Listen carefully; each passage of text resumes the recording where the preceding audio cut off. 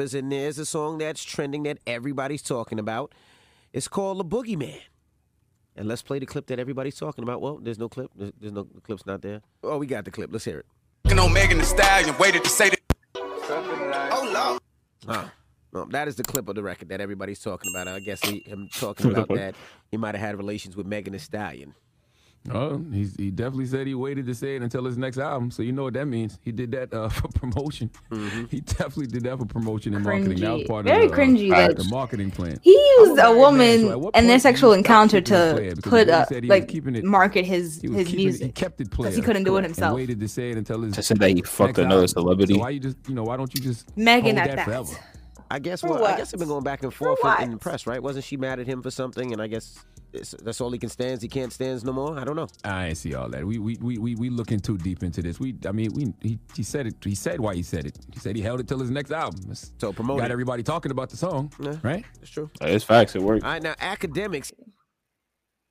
What do you think about the baby calling out, like saying it, just saying that on his song? It's just publicity. I just think it was just publicity at the end of the day. Because all I seen was when I went on my Instagram earlier in the day, just, the baby said this about Megan Thee Stallion, blah, blah, blah. So I just think it was just publicity for people to listen to his album. Because I didn't even know he was dropping an album until I went to Apple Music.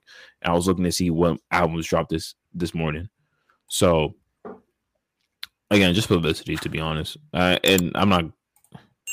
It's a weird way to do it, but bad publicity is publicity at the end of the day.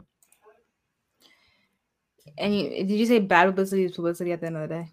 Yeah. You say that often. I'm just saying. I was about to say the same thing. So yeah. Right. I say that all the time because it's true. Publicity is publicity at the end of the day.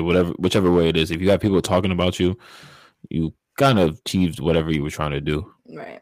Like you got your name out there in whatever aspect.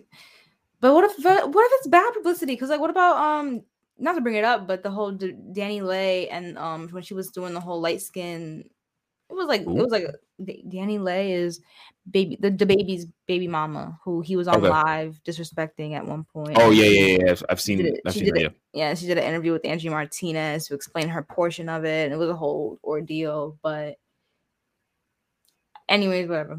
She had to come out and apologize for those remarks, is what I'm saying. So I feel like in her case, the bad publicity that happened for her almost kind of ended her career. Like she had to get online and was like, "I'm sorry, like I didn't realize." You know what I mean? Like, so I don't know if all publicity is good publicity.